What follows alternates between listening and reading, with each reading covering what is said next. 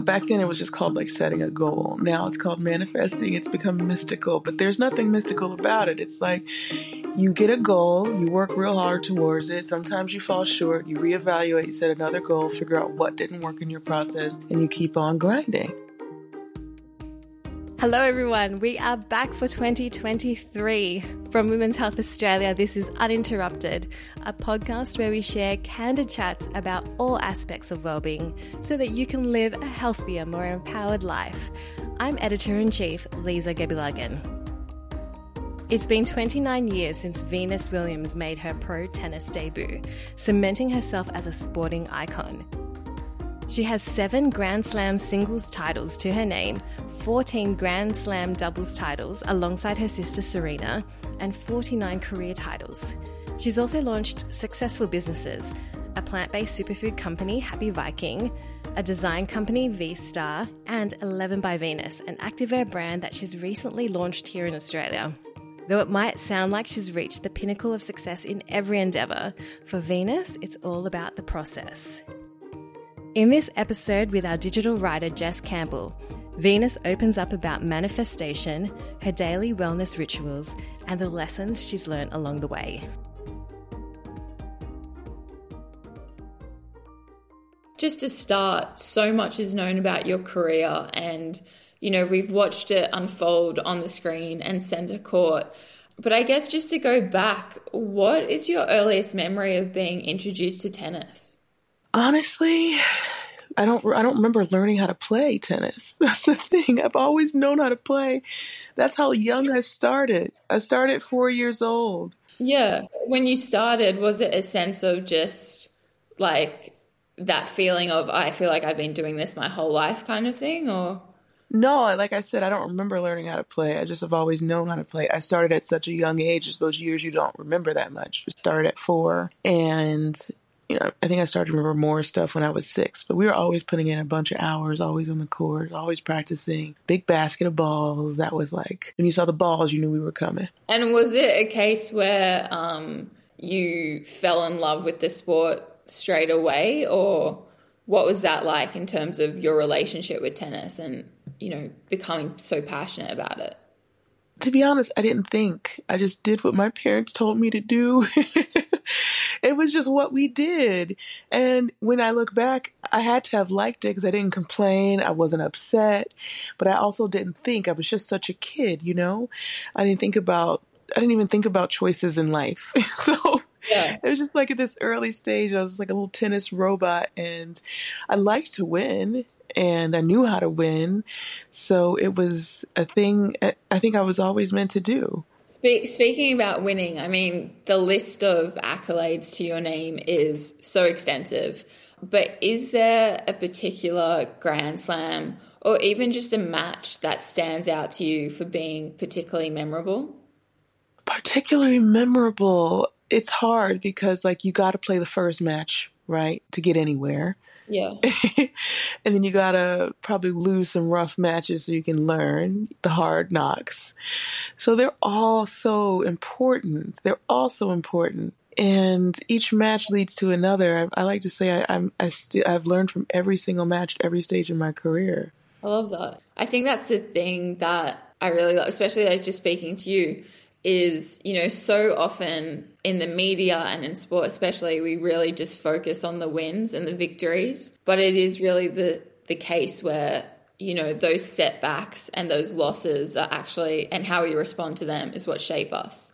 Has that been the case for you? Yeah. And the winning starts long before you lift a trophy. And people get to see that fun part, the end product, but it's the years and the hours that you put into it, the dedication, the blood, sweat, and tears, the hard days on the court, the days you don't want to be there, the days you'd rather be at a party, So it's all those things that really add up to that one moment in time, so to speak. And I've been lucky enough to have more than one moment in time. So yeah, it's really interesting because that is what people see, but there's so much behind it, the hard days. I love how you're saying that having started so young, you're sort of like a tennis robot. And I know tennis is such a family affair for you, and you had your parents as coaches. What are some of the biggest lessons your parents instilled in you throughout your career?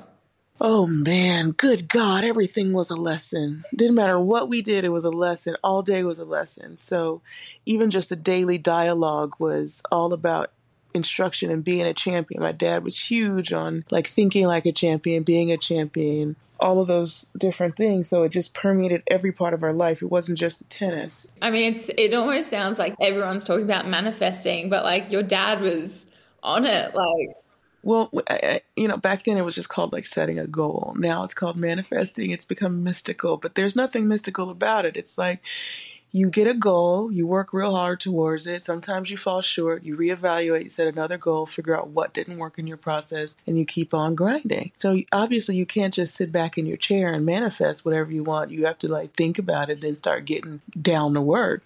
And so setting goals was huge for my dad. He said, write down your goals. He always had us writing down our goals. He had us work on things like visualizing. My mom was all about strength, raising really strong women, confident women, women who could do things for themselves. She always said, you never ask anyone for anything. Do it yourself. She also raised us with values of respect, honesty, truth, keeping your word. So they both gave us the same lessons, but some of them were more important, like from my dad or from my mom, what they emphasized. So they wanted us to be good human beings and be able to survive in this world. It's a beautiful world, but it's hard out here, and you're going to go through some hard times. You're going to be beautiful times, but you got to be ready to roll with the punches and be ready for people to punch you, because sometimes they're going to come for you, and that's fine. And you have to enjoy the battle. So they just wanted us to be ready for life, and tennis was a byproduct of that. I'm curious as well, particularly when it comes to the singles competition in tennis, like it is this sort of lifestyle where you're frequently touring, you're honing your skills one-on-one with the coach. And I mean, I'm just a fan, but it looks like it can be at times like quite isolating. From your experience, what was it like being able to navigate the professional circuit with your sister Serena alongside you? What's interesting is the only experience that I know. And I know a lot of people do it by themselves, but to me that makes no sense, So they're like, well, why is your family? Don't you have a brother or sister that plays? And I know it's just a unique kind of situation, but It's really all we know.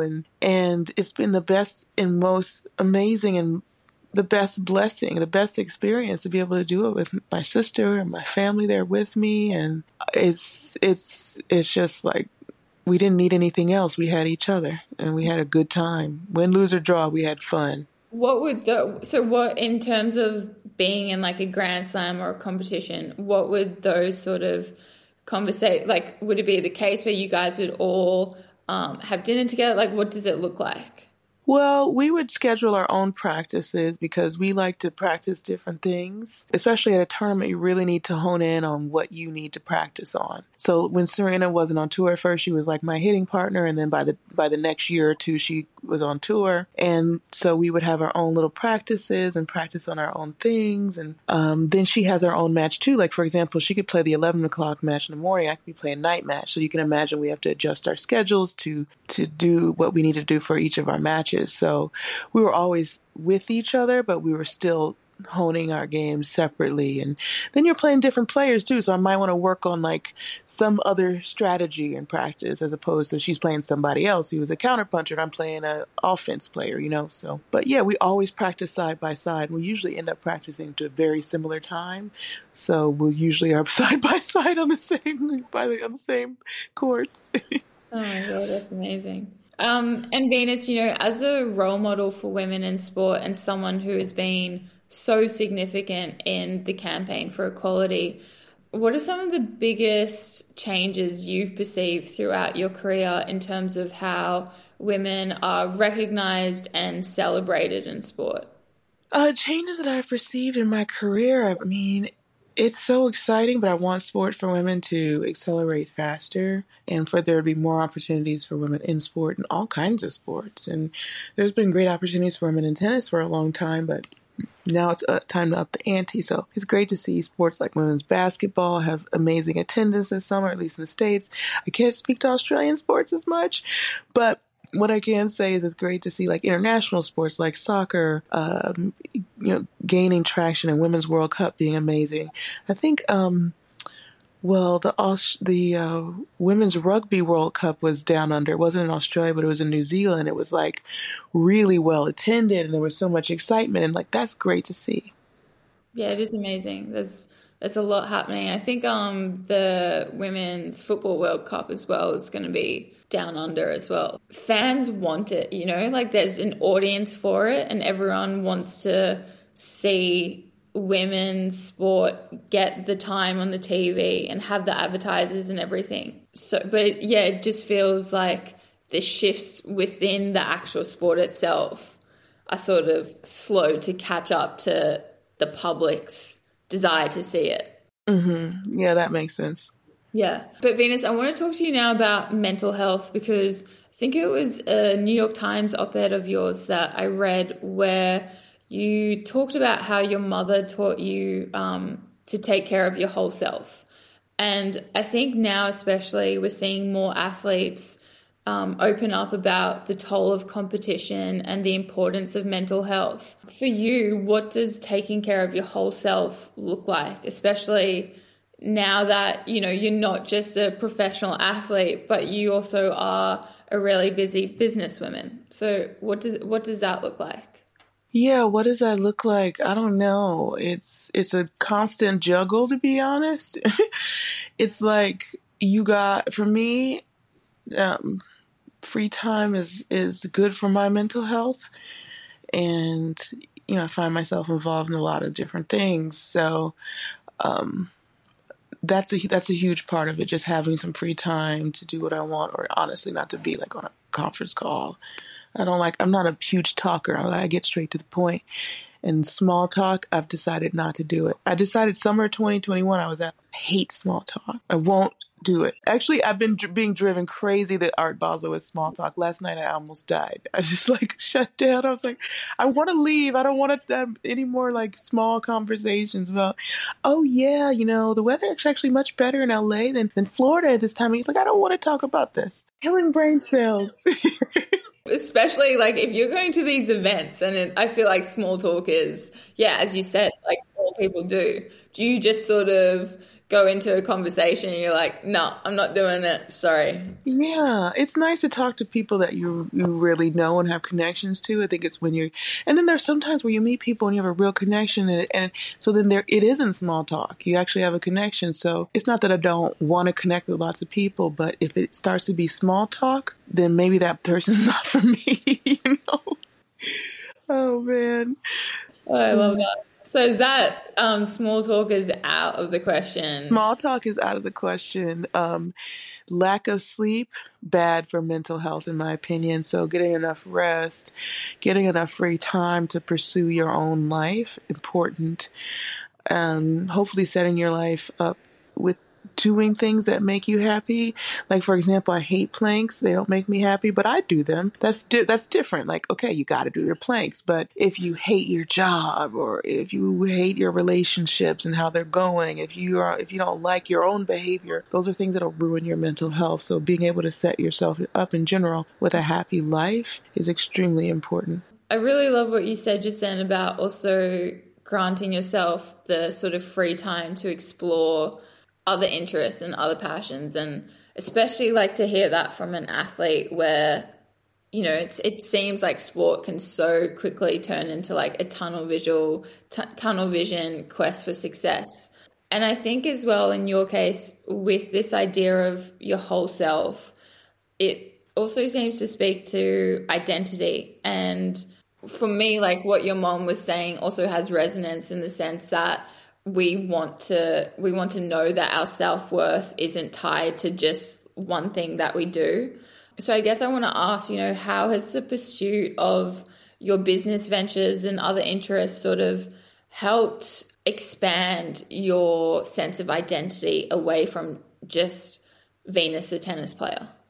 Yeah, it definitely helps you develop value outside of the court, but also to appreciate the court too, because it's nice to be very good at something. And in other places you may not be as good, or maybe you're still learning, so it makes you appreciate, like, okay, I have this gift that I can exercise on a daily basis. So I think it plays it forward on both ways, and or pays it forward. And yeah, I think it's important to know who you are off the court, because it is an identity. Like, I'll always be a tennis player in my head, and I'll always be a competitor. It's just a certain way you think. And when you're wired to do that, it's who you are. But then you have to wire yourself to do other things, and it's important to do that sooner than later. Absolutely. Venus, I know in 2011 you also revealed that you were diagnosed with an autoimmune disease.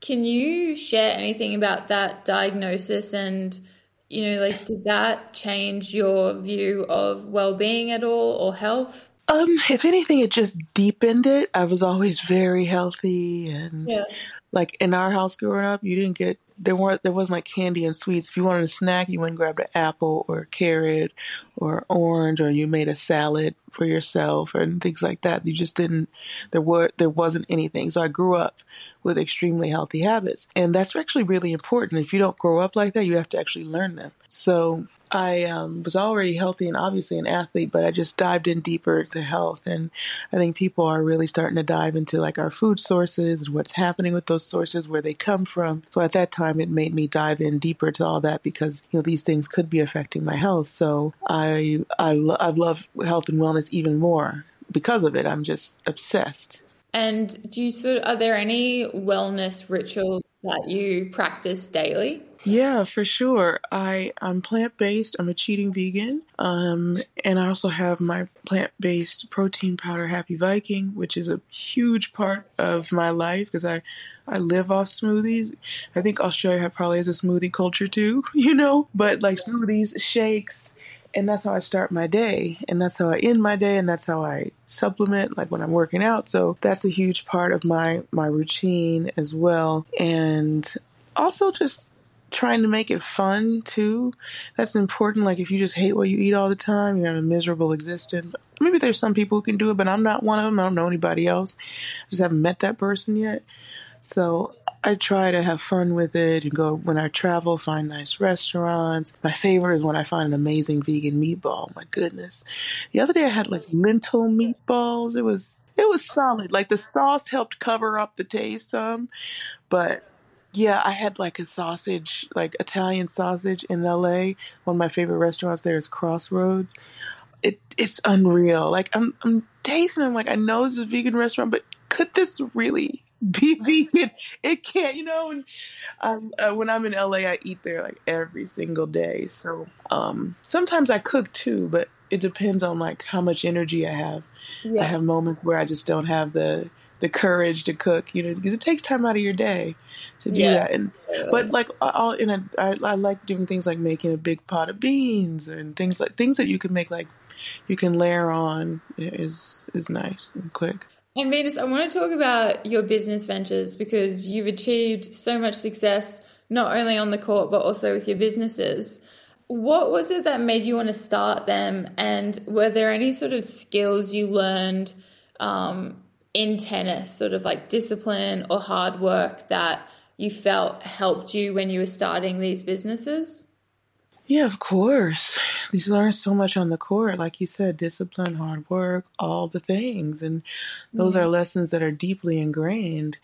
And so unless you just don't want any part of that when you leave the court, some people are like that. They just want to be loose when they leave the court. And I understand that in a way, that you just give so much that you want to relax in your personality and not be so strict, I guess. But for me, it's just it's a way of life, and you take that kind of athletic mindset to everything that you do and pursue. And with 11, the activewear label, I think it's launching in Australia early January. Yeah, so we have our launch coming up, and I'm very excited about it because I've had so many great memories in Australia. And my first time I came to Australia was 17 years old, which such a privilege, right? Most people don't get to go to Australia at 17 years old. And I remember falling in love with it and just feeling like Melbourne was just like, felt so much like California, and having the best time. It's where I won my first major. So I'm excited to be able to launch 11 there. And also, Australia has such a health culture too, and being able to be fully immersed in that. With 11, how sort of involved are you with the design process? Very much involved. So with the design process, how it starts is that I create the inspiration behind it. And so I'll start my boards on what I'm thinking and how I'm feeling and what's next and that sort of thing. So, our next collection is about women in sports, and it's very powerful. So, and then from there, we'll look at the trends and decide if we want to put any of those trends in, or if we're just going to create our own trends, so to speak. And we look at colors. Colors, I have to say, is probably one of the hardest parts.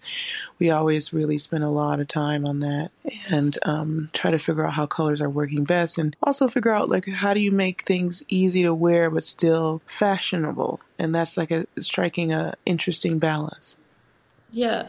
It's I have to say, the collections 11 has released have been incredible, and I think it's also testament to you in the sense that you, throughout your career, you've sort of been hailed as this fashion icon on the court.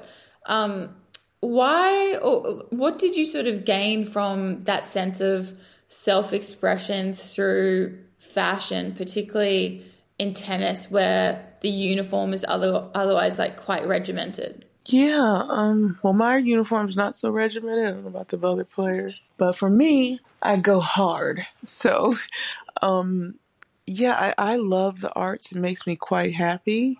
I just derive a lot of happiness from being a part of the arts, or watching them, or participating, learning, and I would have ended up in that field regardless if I had not played sports. So it's really a manifestation, or keyword of the day, of who I am inside. So it makes me happy to be able to mix the things that I love, which is fashion, arts, and wellness. And here in Australia, Venus, summer is very synonymous with tennis. Obviously, we have it. We go into the new year and we have the Australian Open straight away. What do you love about playing at the Australian Open? I'll put it this way, whenever I come to Australia, if we lose, we don't leave early. We end up staying almost the whole entire time that it's going on, and we just enjoy ourselves, eat at restaurants, go down to the beach, shop, hang out with friends. So we don't leave. And it's not just me. All the players love Australia, and the Australian Open is so innovative in how they approach the tournament, the fans, the players. They've done a lot of firsts that other tournaments have copied, and that's nice to be a leader and to be an innovator even in that arena. And love all the new arenas that are being built there. But it's just a lot of memories. I literally grew up there. I grew up playing the tournament, and so then when you go, there's so many moments, so many memories every single time that I'm there. And from a competitive standpoint, what keeps driving you in terms of tennis? Yeah, for me, it's about just knowing I have something left to give. If I feel like I have nothing left to give, then I won't be able to put in the work that's required. It's a lot of work. It's a lot of sacrifice, which is everybody's making sacrifices. This is my own particular one, but it's definitely a rigid lifestyle. So if I can't balance that line until the line anymore, then I know that it's time to go. Yeah, and I guess just finally, I wanted to ask, what does 2023 have in store for you? What are you going to be working on, and what are you most excited about? Yeah, so many launches with Happy Viking, new flavors, with 11 new collections and new partnerships. With my tennis, I'm always adding new things. I've always been a player that's just adding new stuff, adding new things. So all these things are very exciting, and of course I want to spend time with my niece too. That's really important. She's continuing to get older and continuing to understand the world around her, and I want to be a part of helping shape that. Yeah, amazing. Well, that's all I wanted to ask today, Venus. Again, so grateful for your time today. Really, really appreciate it, and it's been such a joy chatting to you. Thank you so much. This episode of Uninterrupted was hosted by Jess Campbell and produced by me, Lisa Gebilagan. For more from us, pick up a copy of the latest issue of Women's Health. We have 2 awesome covers this issue, one with Venus Williams and another with Laura Henshaw. Find it on newsstands or online via Apple News+. Visit us at womenshealth.com.au and follow us on Instagram at womenshealthaus. Thank you. I hope you've had a great start to the year, and we'll see you next time.